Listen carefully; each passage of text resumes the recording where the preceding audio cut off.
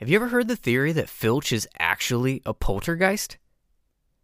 If you haven't, you will now. Welcome to Belated Binge, the Harry Potter podcast that doesn't take itself or the books too seriously. I'm Zach, and I didn't read this until I was a grown-ass man, who certainly wouldn't have a job if I was threatening children with violence, especially if I worked at a school. Unless, of course, I wasn't a man at all. If I was, perhaps, a poltergeist? In this episode, I cover Harry Potter and the Chamber of Secrets, 9th chapter, The Writing on the Wall. What's going on here? What's going on? Attracted no doubt by Malfoy's shout, Argus Filch came shouldering his way through the crowd. Then he saw Mrs. Norris and fell back, clutching his face in horror. The Belated Binge Podcast.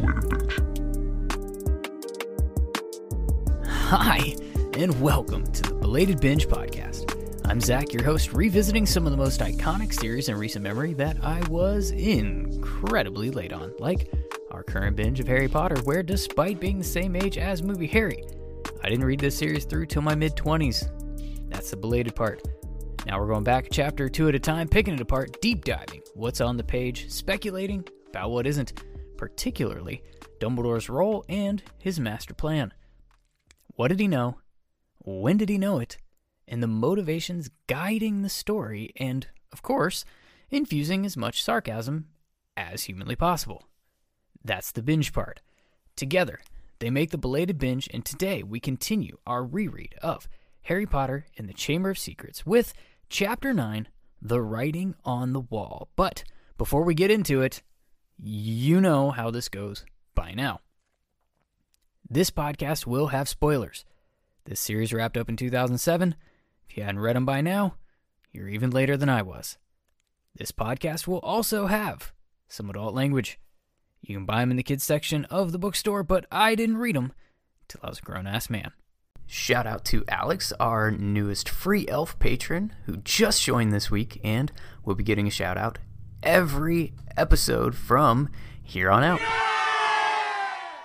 We have a guest coming in 2 episodes, I believe, if my math is correct, and it's actually a double guest. You might be able to guess that it is co-hosts of a podcast, which just recently changed its name, and I love the new name. It's called For Fox's Sake.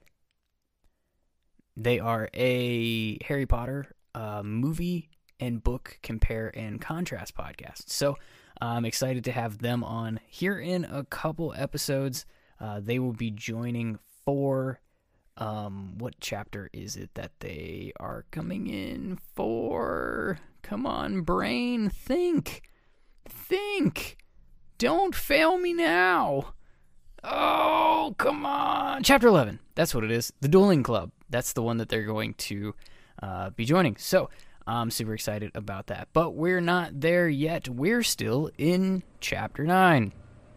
And in case you were obliviated or got your Hogwarts letter late, let's shove our faces in that white liquidy substance of our Pensieve. Last episode, I was joined by Christina from the restricted section to discuss Chapter 8, The Death Day Party, which had a lot more than just the Death Day Party in it, like Crackadon Quidditch practice, a trip to the janitor's office, raining vanishing cabinets, that's right, floppy wand pamphlets, awkward requests that Harry can't say no to, a cringeworthy ghost party, hearing voices, and racism from Draco Malfoy. Yeah. But before we can get into this week's chapter, we need to close the book on last week completely by recapping our Expecto Plot Change-O. This is the part of the show where we theorize on what we would expect to change in our story if we made one small tweak to the plot of the chapter we are covering. In the last episode, I asked, what if Harry didn't find Filch's quick spell brochure? Does he still get out of trouble? Does it change anything that happens in the chapter? What about beyond? From my perspective, Harry almost completely completely fumbled here, honestly. Nearly Headless Nick most certainly got Peeves to cause a distraction with the intention that Harry would run out of Filch's office as soon as he left him alone. Duh. But he didn't. He stayed.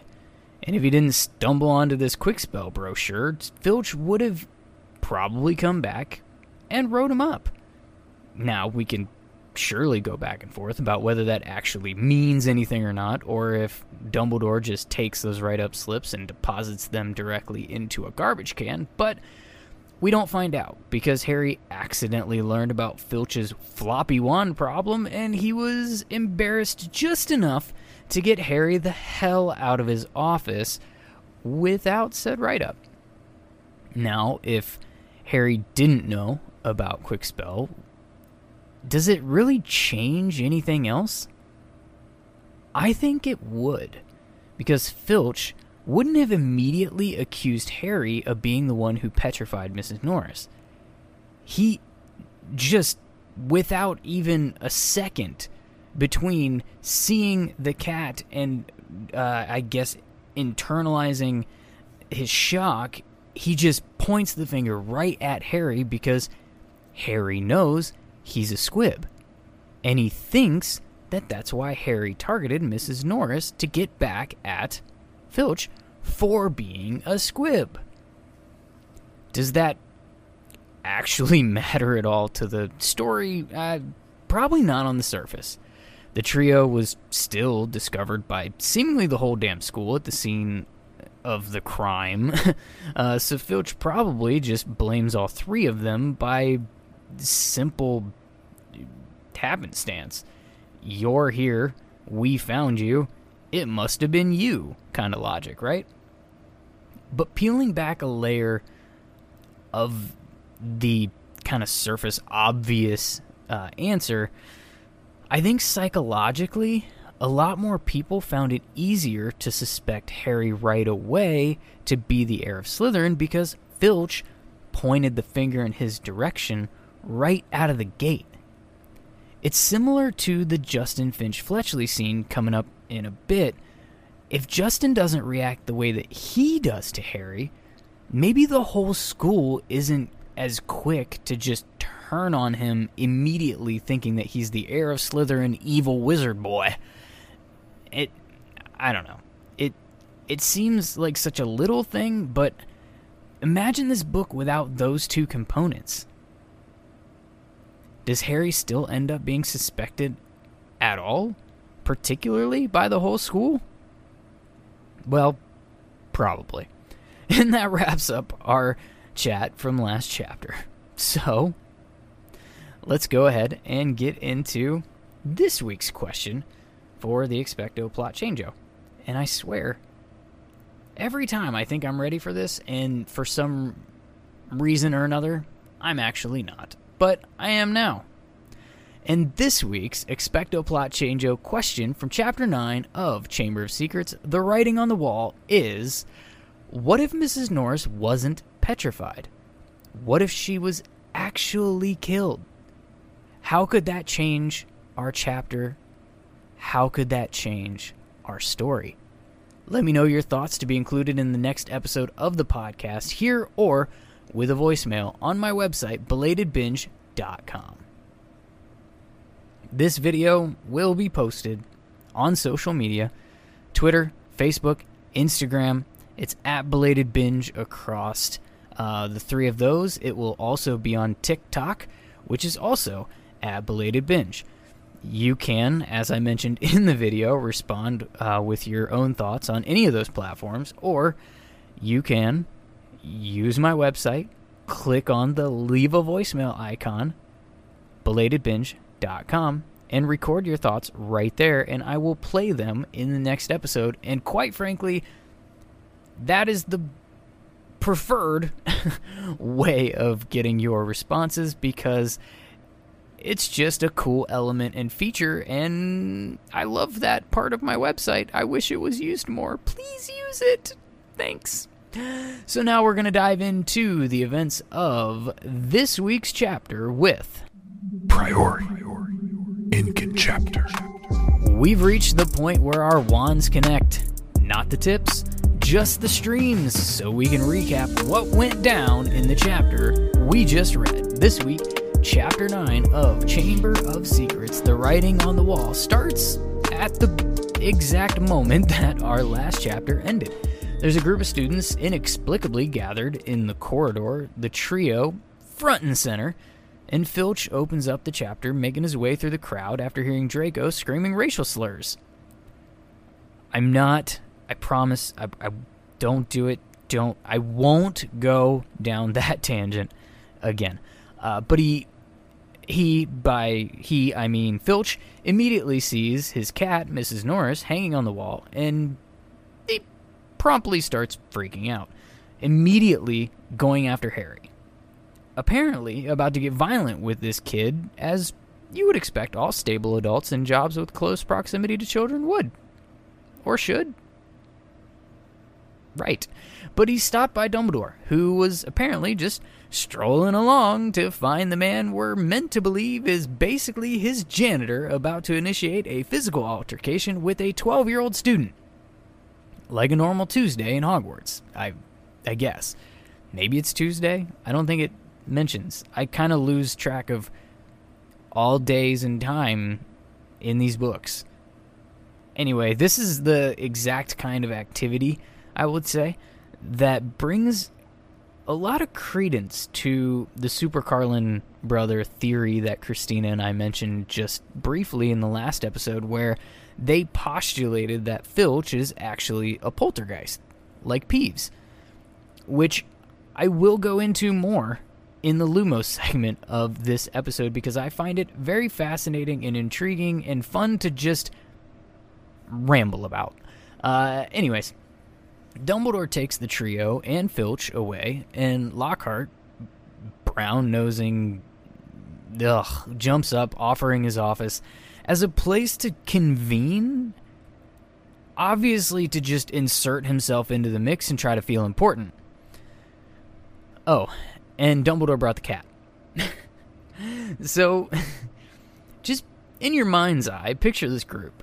We've got old-ass Dumbledore leading 3 students, a completely beside himself Filch, Lockhart. Apparently Snape and McGonagall are lingering back there somewhere too, we find out. And all the while, he's just, Dumbledore, carrying this lifeless, rigid cat in his arms. And in my mind, there's 2 ways to picture this. It's either this really somber, and he's delicately caressing Mrs. Norris as they make their way to Lockhart's office, being very careful not to bump the hat's head or even the tail on the walls or the door jambs or anything along the way, or there's the other way, which I prefer, and it's the funny scene. Dumbledore's leading the way, swinging Mrs. Norris by the tail while the kids are ducking from being hit in the head. Filch is nearly fainting in exasperation, and Dumbledore just can't seem to figure out why there's any commotion at all. He's just nonchalantly living his life, dreaming about lemon drops and whatever other weird candies that he's into. Snape and Lockhart are kind of grimacing at the cringiness. Dumbledore's remaining oblivious while Professor McGonagall is trying to keep her shit together, and the kids have no fucking clue what to do. And I don't know, I need that comic relief in the movies with Dumbledore's character, not the hitting Ron's broken leg kind of oblivious comedy. This is the oblivious comedy that I need from Dumbledore. The kind of quirkiness, whimsical, and he's not actually hurting the cat. He knows this, but he's also not being, overly sensitive and gentle. I don't know why. It makes me happy to just picture this. And now I've rambled long enough, and we're not even past, the second page of the chapter. So we get to Lockhart's office. Dumbledore is examining the cat. Lockhart is talking shit, as usual. Filch is losing his, kind of as usual, too. And Dumbledore informs the group that the cat isn't dead. It's just petrified. And I wonder,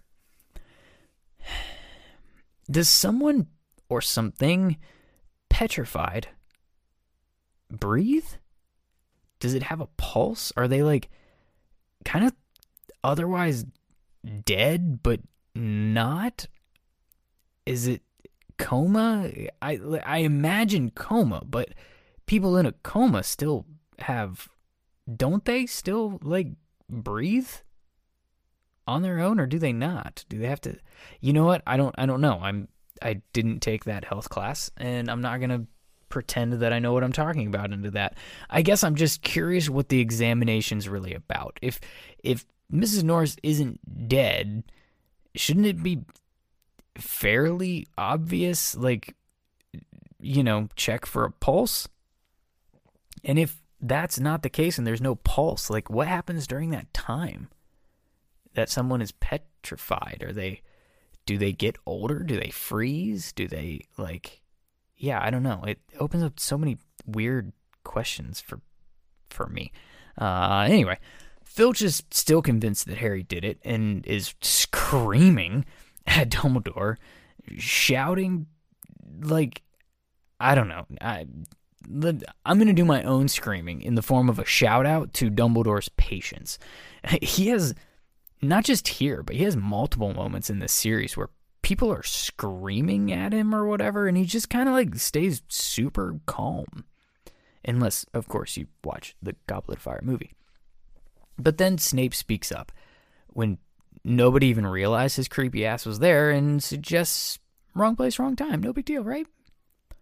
A Snape apologist might even point this out as a moment that Snape was defending Harry. And then he opens his mouth again. And he starts interrogating them about why they weren't at the Halloween feast, and then why they went to that corridor, and why they were going to bed without eating, and blah, blah, blah, blah, blah, blah, blah, blah. Harry wasn't about to admit that he was hearing voices, because even in this wizarding world, he, I guess, has an instinct that, you know, hearing voices isn't great. So he just said that they were tired, they were going to bed. Snape presses on, and for whatever reason, in this, not to be too foreshadowy for our ridiculous segment, but this might come back up again. For whatever reason, Snape tries to get Harry taken off of the Quidditch team, or at least for the next game, and that's when we find out Professor McGonagall's there too, and she's not about to have her Quidditch team decimated by Snape, and eventually Dumbledore just shuts the whole thing down with a simple statement of innocent until proven guilty. And, you know, the Death Eater inside of Snape was just completely snarling at this old man. So Snape's pissed, Filch is pissed, Lockhart tries to insert himself and make the Mandrake drop, and Snape turns on him pissed, and it's all honestly really, really petty among all of these adults, and the trio are just thrilled to finally get dismissed and get the hell out of there, because they're caught in this weird grown-ups acting like children nonsense, and of course they're going to have the emotional maturity of like 30-year-olds throughout this series, so the whole thing is just batshit. And we launch directly into them sneaking into an empty classroom, which, okay, why? They live together. They could just talk on the way back, and or in the common room. It's like midnight. It's not like it's going to be crowded, but whatever. Harry's checking if he should have copped to hearing voices. Ron says no. They start wondering about the message on the wall in the Chamber of Secrets, and then Ron explains what a squib is.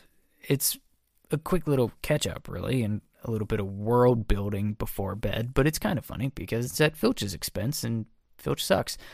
So now it's time for the fallout. We get kind of like a little montage of sorts in the chapter, letting us know that a few days have gone by, but the incident is obviously far, from the rear view, if you will.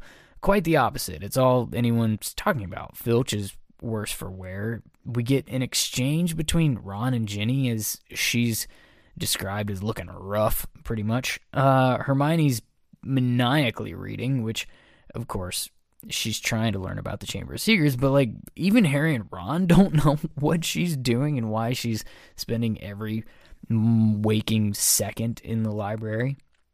We get a mention of Justin Finch Fletchley as well, and he's ghosting Harry in the hallway, all creepy-like or weird. Hermione explains that she can't find the Chamber of Secrets anywhere in the library and that she left her copy of Hogwarts of History at home. And apparently the library's out. And there's a waiting list because everybody wants the same book. And all I have to say is, that shit's not in there anyway. Like, anyway, whatever. It's all kind of fluffy with some Easter eggs hidden, which we're going to discuss in a bit. And then we finally kind of get something new to chew on in history magic class. And this is taught by the ghost teacher, Professor Binns. If you're rereading the series and you forgot about Professor Binns, join the club. I totally forgot this ghost was there. Hermione talks him into telling the class about the legend of the Chamber of Secrets. And, of course, we know how this goes. And he's reluctant at first. I should mention that. He was not super stoked to go down this path in the first place. But anyways, it's the 4 founders of Hogwarts. They lived in harmony for the first few years. Soon after, Slytherin wanted to only teach those worthy to study magic, aka purebloods. And there was a fight about it. It got weird and he left. That's pretty much the gist.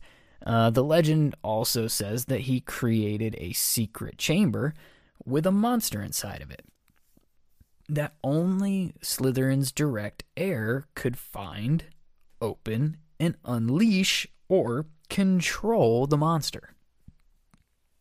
The kids are enamored.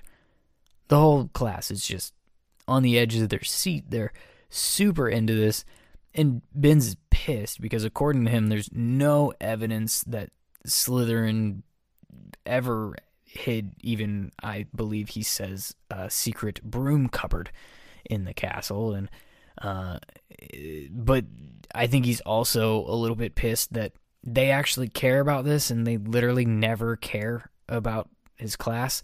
So now they go back to sleep because he's done talking about it.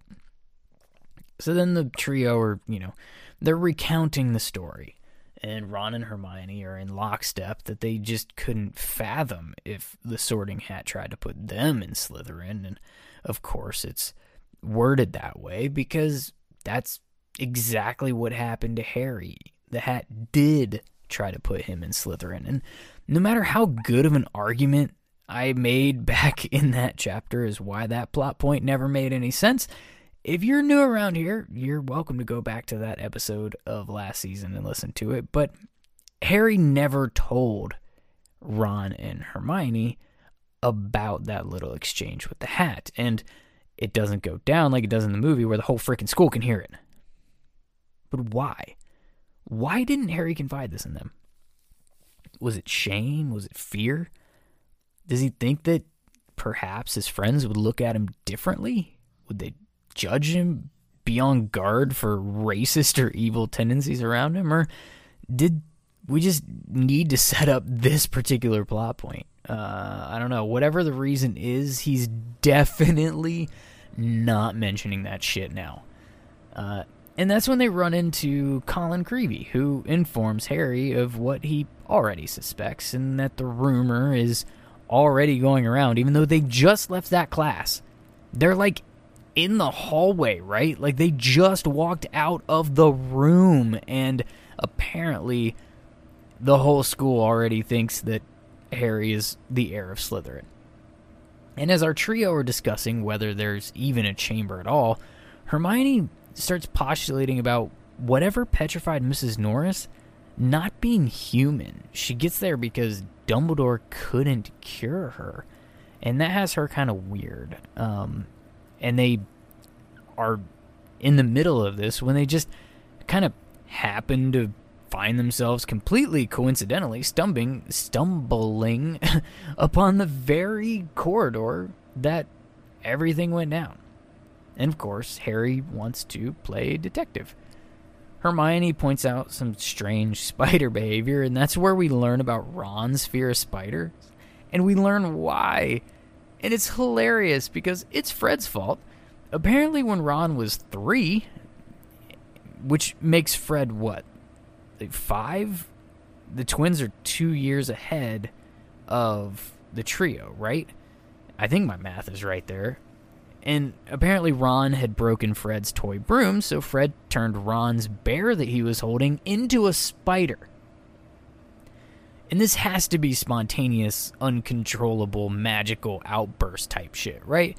Because the first time I read through this series, I thought that this was supposed to be Fred, like, being a dick about Ron breaking his toy.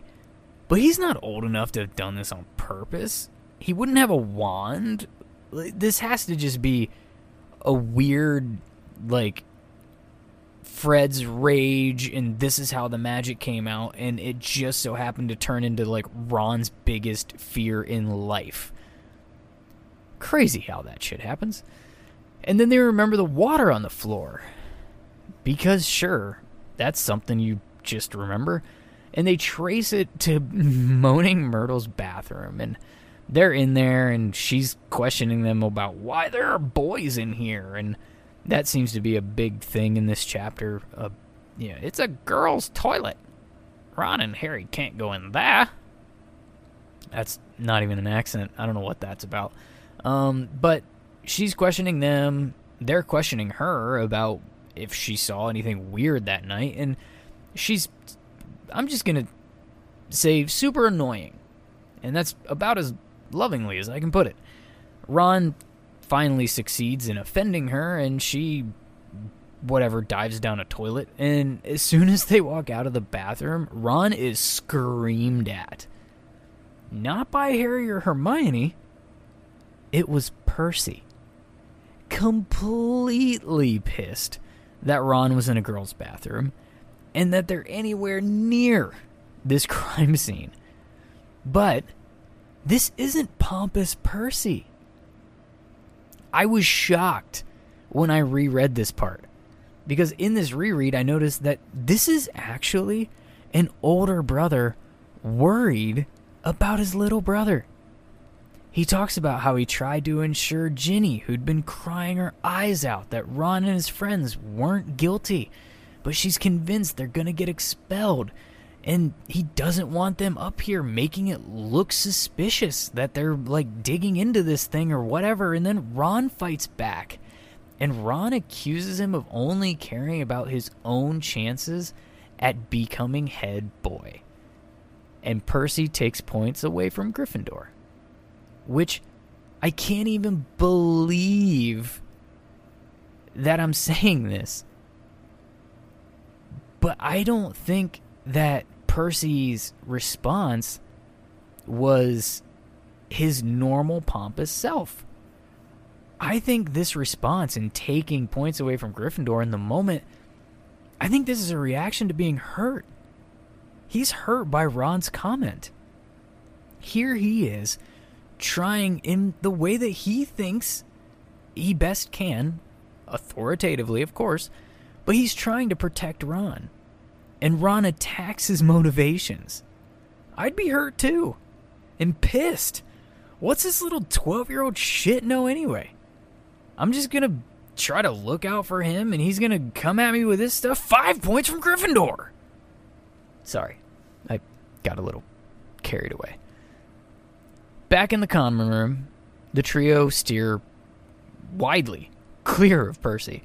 And they start speculating that Draco could be the heir of Slytherin. And this is where they start devising their plan to question him, under the disguise of Polyjuice Potion.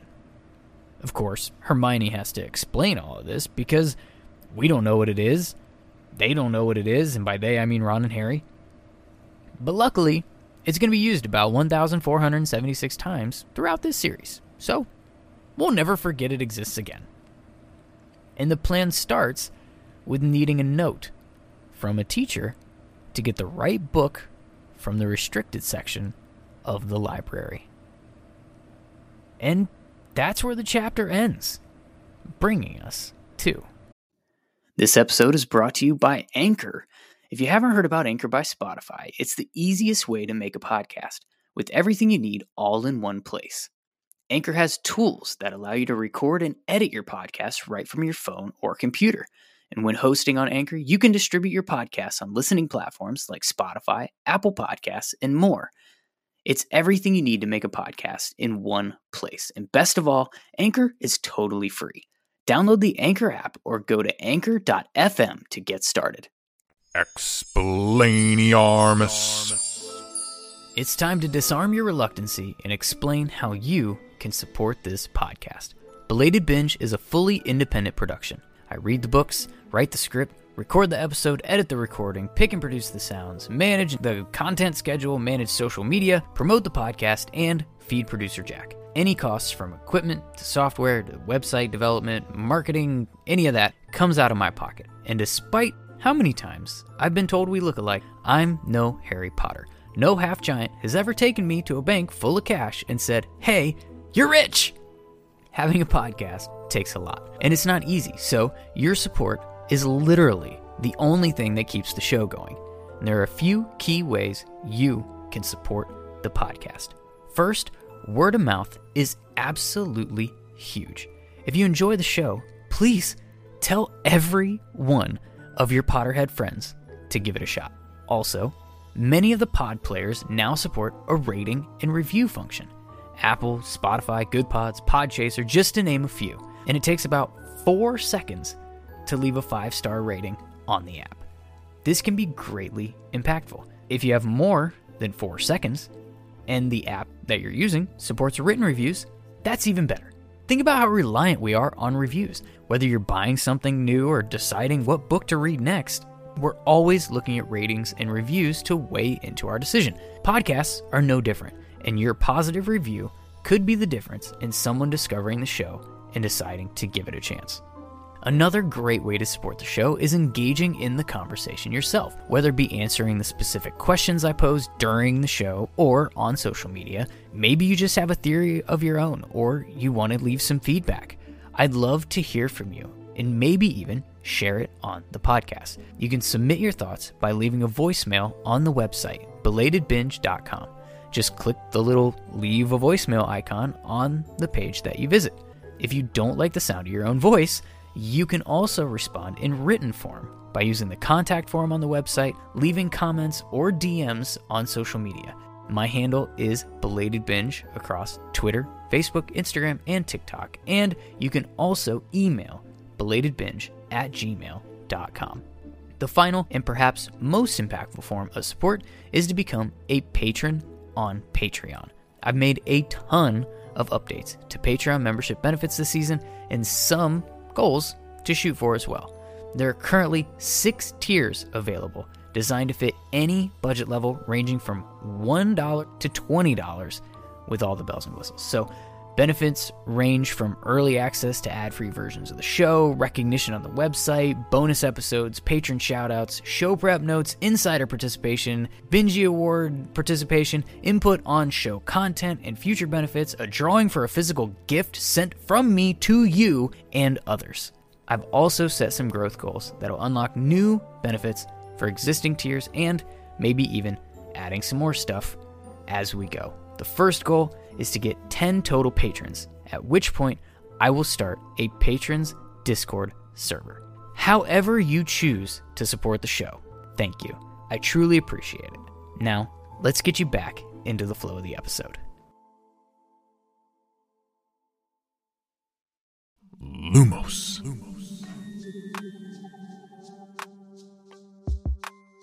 Let's pull out our wands and light the tips, but we're not blowing smoke. We're here to illuminate.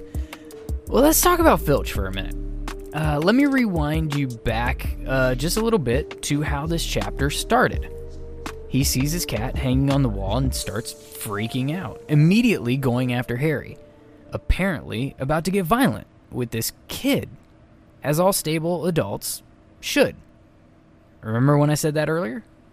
But then he's stopped by Dumbledore from physically assaulting a child. I said that too. And then I said this. This is the kind of shit that brings credence Credence, Fantastic Beasts. Aurelius. What a dumb plotline. Anyway, this is the kind of shit that brings credence to the Super Carlin brother theory that Christina and I were talking about in last episode, where they theorize that Filtch is actually a poltergeist. Just like Peeves, but like the complete opposite. Where Peeves is a manifestation of rule breaking at Hogwarts and that energy of kind of mischievous children, a la Fred and George energy, Filch is a manifestation of rule following, and I guess the energy of children who are on the straight and narrow and don't like it when people break the rules, a la Percy. But the reason I say this and why I think this type of scene really brings that theory to life for me personally is the short temper that Filch has and these like violent tendencies.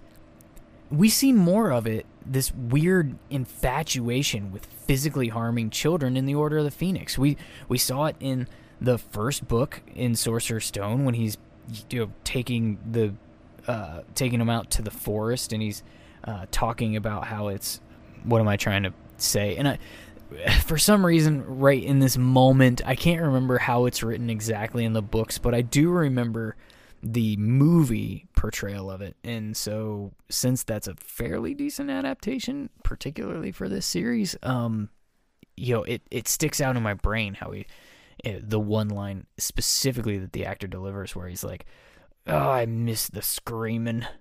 That kind of shit. That's the kind of shit that I'm talking about here. And in Order of the Phoenix with Umbridge in charge, like he's talking about wanting to hang children by chains. Like, it's crazy. He wants to whip them. He wants to like physically abuse children. Dumbledore wouldn't employ this guy. He would have been fired so long ago if he could be fired. In my mind, even Dumbledore's whimsical, quirky ass wouldn't allow a janitor with involvement in punishment to do this job if they got off on the idea of torturing children. But if you notice, as many references the Filch character makes to wanting to punish the kids, we never actually see it happen. Not that I can remember. He monitors some detentions and he escorts them to detention and he oversees some of the punishments that are set by teachers. But I can't remember a single time that he actually is the authoritative figure that punishes the student. I could be wrong. We're only, halfway through the second book rereading this series. I could have forgotten something, but I can't remember one. For my money, there's something to the theory. He didn't punish them because he couldn't. Because he wasn't an actual employee. He wasn't even an actual person. It was a poltergeist. But if it was a poltergeist, could it have actually done anything to the students? Like, physically? Like, I'm asking, what are the limitations to the interaction that poltergeists can have with physical and living objects, with how they're not living, but they're also not ghosts? I guess we know that Peeves could interact with the physical world and do shit like drop giant vanishing cabinets, which also brings up, how strong are these things? Did Peeves, carry that shit over his head or just, push it over? And if they are super strong and can physically manipulate objects, what about the interaction with human form? I know we get weird shit where, Peeves is farting in kids' faces, and he's dancing, and he's singing to them, and he's flying around them, and he's really annoying. But I can't remember a moment where he actually physically touches a student. And it makes me wonder if he could, or it could, sorry, if Peeves, as a poltergeist, it could have actually made physical contact with a student. I don't know. If they can, and they're super strong, maybe Filtch is even scarier? If he can actually physically touch a student and has super strength and is apparently a sadist, like, that's terrifying. But aside from that, what's the thing with Mrs. Norris? Like, why would she take to Filtch so well or so closely if Filtch is a poltergeist? You know, I know there's those other theories out there where, like, where Mrs. Norris is actually an animagus that got stuck, or is perhaps a, what's the thing that they say that Nagini had? Oh gosh, this is fantastic beast canon, but it's the maledictus thing, where they are doomed to turn into an animal. Like, they basically have an animagus form throughout life, but eventually it's going to take them over. Like, they're going to turn into that animal and never be able to turn back. It's like a blood curse or whatever from birth. But there's a theory that that Mrs. Norris is possibly one of those two things, the animagus gone wrong or the maledictus version, and was actually Filch's wife, and that's why they're so close and have this type of relationship that they have in the human with cat form. But obviously that doesn't hold up if Filch is a poltergeist. So I don't know. I guess your answer to one theory is kind of your belief in the other, possibly. If you really subscribe to the Mrs. Norris animagus gone wrong maledictus type of theory, you probably don't think Filch is a poltergeist. If you think that Filch is actually a poltergeist, the opposite of Peeves, and really a manifestation of the castle, and not a living, breathing human, never was a living, breathing human, you probably don't think that Mrs. Norris was ever Filch's wife.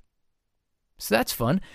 I guess let me know what you think. You can, is there anything to this, or do you lean one way or another with those two theories? I'd love to hear your thoughts. And again, shout out to Super Carlin Brothers for the theory that kind of took us down this rambling rabbit hole to begin with. So let's do some divination. It's time to highlight 4 moments in the chapter that foreshadow something to come in the future. First, Ginny Weasley seemed very disturbed by Mrs. Norris's fate. According to Ron, she was a great cat lover. That was a quote from early in the chapter. And then we get more with her later with Percy about how she was very upset, crying her eyes out to Percy about how Ron and the trio are going to get expelled. And this is all just a kind of combined foreshadow of what we talked about in the last episode with Christina, how Ginny's not doing good. And this is really where we start getting peppered in more and more and more about her character and about what she's going through in this year. In chapter 8, the Death Day party, we get one quick little hint, one quick little mention of Ginny and her current state, and it's kind of hidden in she might have the flu or a cold or whatever because all the students are sick. But now in this chapter, we're really starting to get it. The author is really starting to lay it out that she's not doing well this year. And it's sort of red herringed, I guess. Maybe it's a red herring.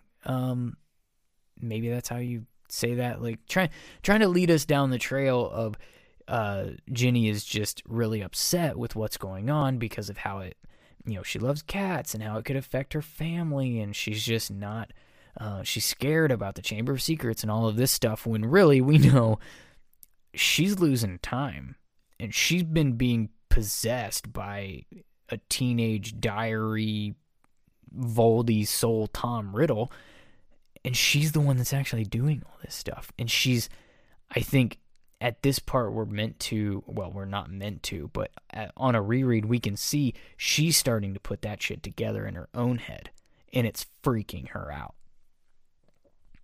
2. After a hurried lunch, he went upstairs to meet Ron in the library and saw Justin Finch Fletchley, the Hufflepuff boy from Herbology, coming toward him. Harry had just opened his mouth to say hello when Justin caught sight of him, turned abruptly, and sped off in the opposite direction. Again, another direct quote from the chapter, and this is a pretty clear foreshadow with Justin Finch Fletchley that he is afraid of Harry. It's foreshadowing the school's rumor and belief that Harry is the heir of Slytherin. That's going to come very, very quickly in this chapter, but also it's kind of a foreshadow to the Dueling Club chapter where Justin Finch Fletchley becomes center of attention for one very, very angry snake, and how everything goes down there, which we're not going to get into too deeply because, like I said, we have that in 2 chapters from now, and we'll have, for fuck's sakes, with us to talk through that whole debacle, because let me tell you, I have feelings on that one. 3, the bell rang. Ron and Hermione led the way to History of Magic bickering. And this foreshadow is just kind of fun. We've got a lot of dark shit in this chapter in particular with these foreshadows. A lot of dark, a lot of plot happening, a lot of fear in the castle right now. So I kind of really like this little just dropped in foreshadow Easter egg of Ron and Hermione bickering at each other, because not only are we going to get that for 5 books after this, it's also what I imagine their relationship is like into adulthood when they're married and have kids and happily ever after, constantly bickering. Foreshadow number 4, another quote: Dumbledore couldn't cure Mrs. Norris, and that makes me think that whatever attacked her might not be, well, human. Hermione said that. And she's absolutely right. It's a foreshadow to what Slytherin's monster actually is, which we all should honestly have caught on to much sooner. Maybe some people did when they were reading this, but I don't believe I was one of them the first time I read this book. I wasn't seeing giant snake slithering through the pipes and coming out of sinks and toilets and stuff. That's not what I thought was where we were going with this. I'm just gonna say that. But that's where we're headed. It's a giant snake attacking, and that is why Dumbledore can't cure with just, his own simple magic these petrifications, because they're from a freaking basilisk. This cat's lucky to be alive, and so will the humans be coming up. And that's it for foreshadowing with this one. So let's give away some House points. In true Hogwarts fashion, these points are completely subjective, with no oversight, and they're fully at my discretion. This week, I'm giving house points to Dumbledore, getting 5 for saving Harry from Filch's wrath in this chapter. I'm going to give Hermione 5 as well for... I'm just going to wrap everything up that she does in this chapter and say for being smart, as usual. Percy. Yeah, I said that. Percy. I'm giving points to Percy, which I never thought was going to happen. I'm actually giving him 10 for trying to protect his little brother and caring for his baby sister in his own brand, of course, but still sibling love. Now it's time to take away some house points, and I'm going to take away 15 from Dumbledore for employing Filtch. If we assume that Filtch is not actually a poltergeist, then Filtch is an employee of this school and is a sadist, and Dumbledore lets him keep working there. That's worth 15 points, I think. Snape is losing 5 just for being a dick.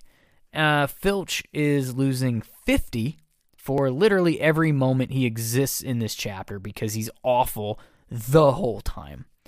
And Ron is going to lose 5 points for being a dick to Percy, which is, like I said, a stance I never thought I was ever going to take. I will add these points and subtract them in the right cases to my nerdy spreadsheet as soon as I create it and tally them up for the end of this season's Bingy Awards episode. Before we go, we have to acknowledge the moments in this episode, in this chapter. I don't know why I tend to say in this episode, because really, it's the chapter that has these moments. The episode, we're just talking about them. So, before we go, let's acknowledge the moments in this chapter that were utterly ridiculous. It's not an episode of The Binge if we don't call out what didn't make any sense. Starting with, before we even get into stuff, there were a lot for me. I have a lot of gripes about this chapter, and we've talked about a lot of it already. I think if you need to think back or rewind back to earlier in the episode, if I say something along the lines of, whatever, or, sure. Things like that, pretty safe to assume that it's going to end up here. So we're going to go through this one pretty quick and move on with our day.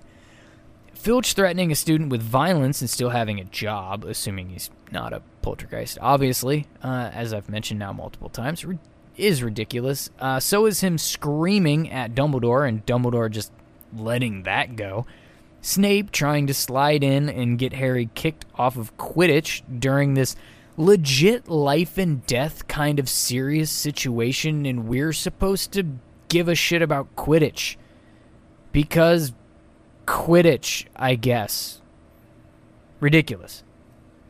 How quickly the school blames Harry for being the heir of Slytherin is ridiculous and is only going to get worse as the book goes on. How the trio just stumbles onto the scene of where this all went down like it's some kind of happy accident. Ridiculous. Remembering water on the floor from that, what? Ridiculous. There's a lot here that just screams book written for children, and that my just ancient ass shouldn't be reading nearly as close as I am. But that's just some of them, and I'm gonna leave it at that. With that, we have reached the end of this episode of Belated Binge. As always, shout out to producer Jack, who I work like a dog. Remember to follow and subscribe to the show on whatever podcast player you're using right now, and if it supports a rating and review option, please leave one. You have no idea how much that can possibly help. And if you're so inclined, go to patreon.com/belatedbinge, and check out the additional benefits that I have there. There are some bonus episodes that are banked there, and a whole bunch of stuff that you can get by signing up for Patreon. I also have a goal of getting to 10 total patrons, and at which point I will start a Discord server, and I would just really love to have your support over there. And honestly, I would love to do the things that are promised as benefits there. So go ahead and give it a gander if you would. Patreon.com/belatedbinge. If you're reading along, next episode we will cover chapter 10 of Harry Potter and the Chamber of Secrets, The Rogue Bludger. Until then, I'll see you next time on the Belated Binge Podcast.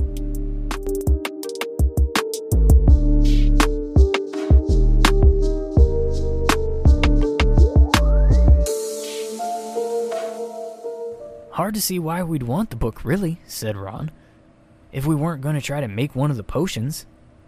I think, said Hermione, that if we made it sound as though we were just interested in the theory, we might stand a chance. Oh, come on. No teacher's going to fall for that, said Ron. They'd have to be really thick.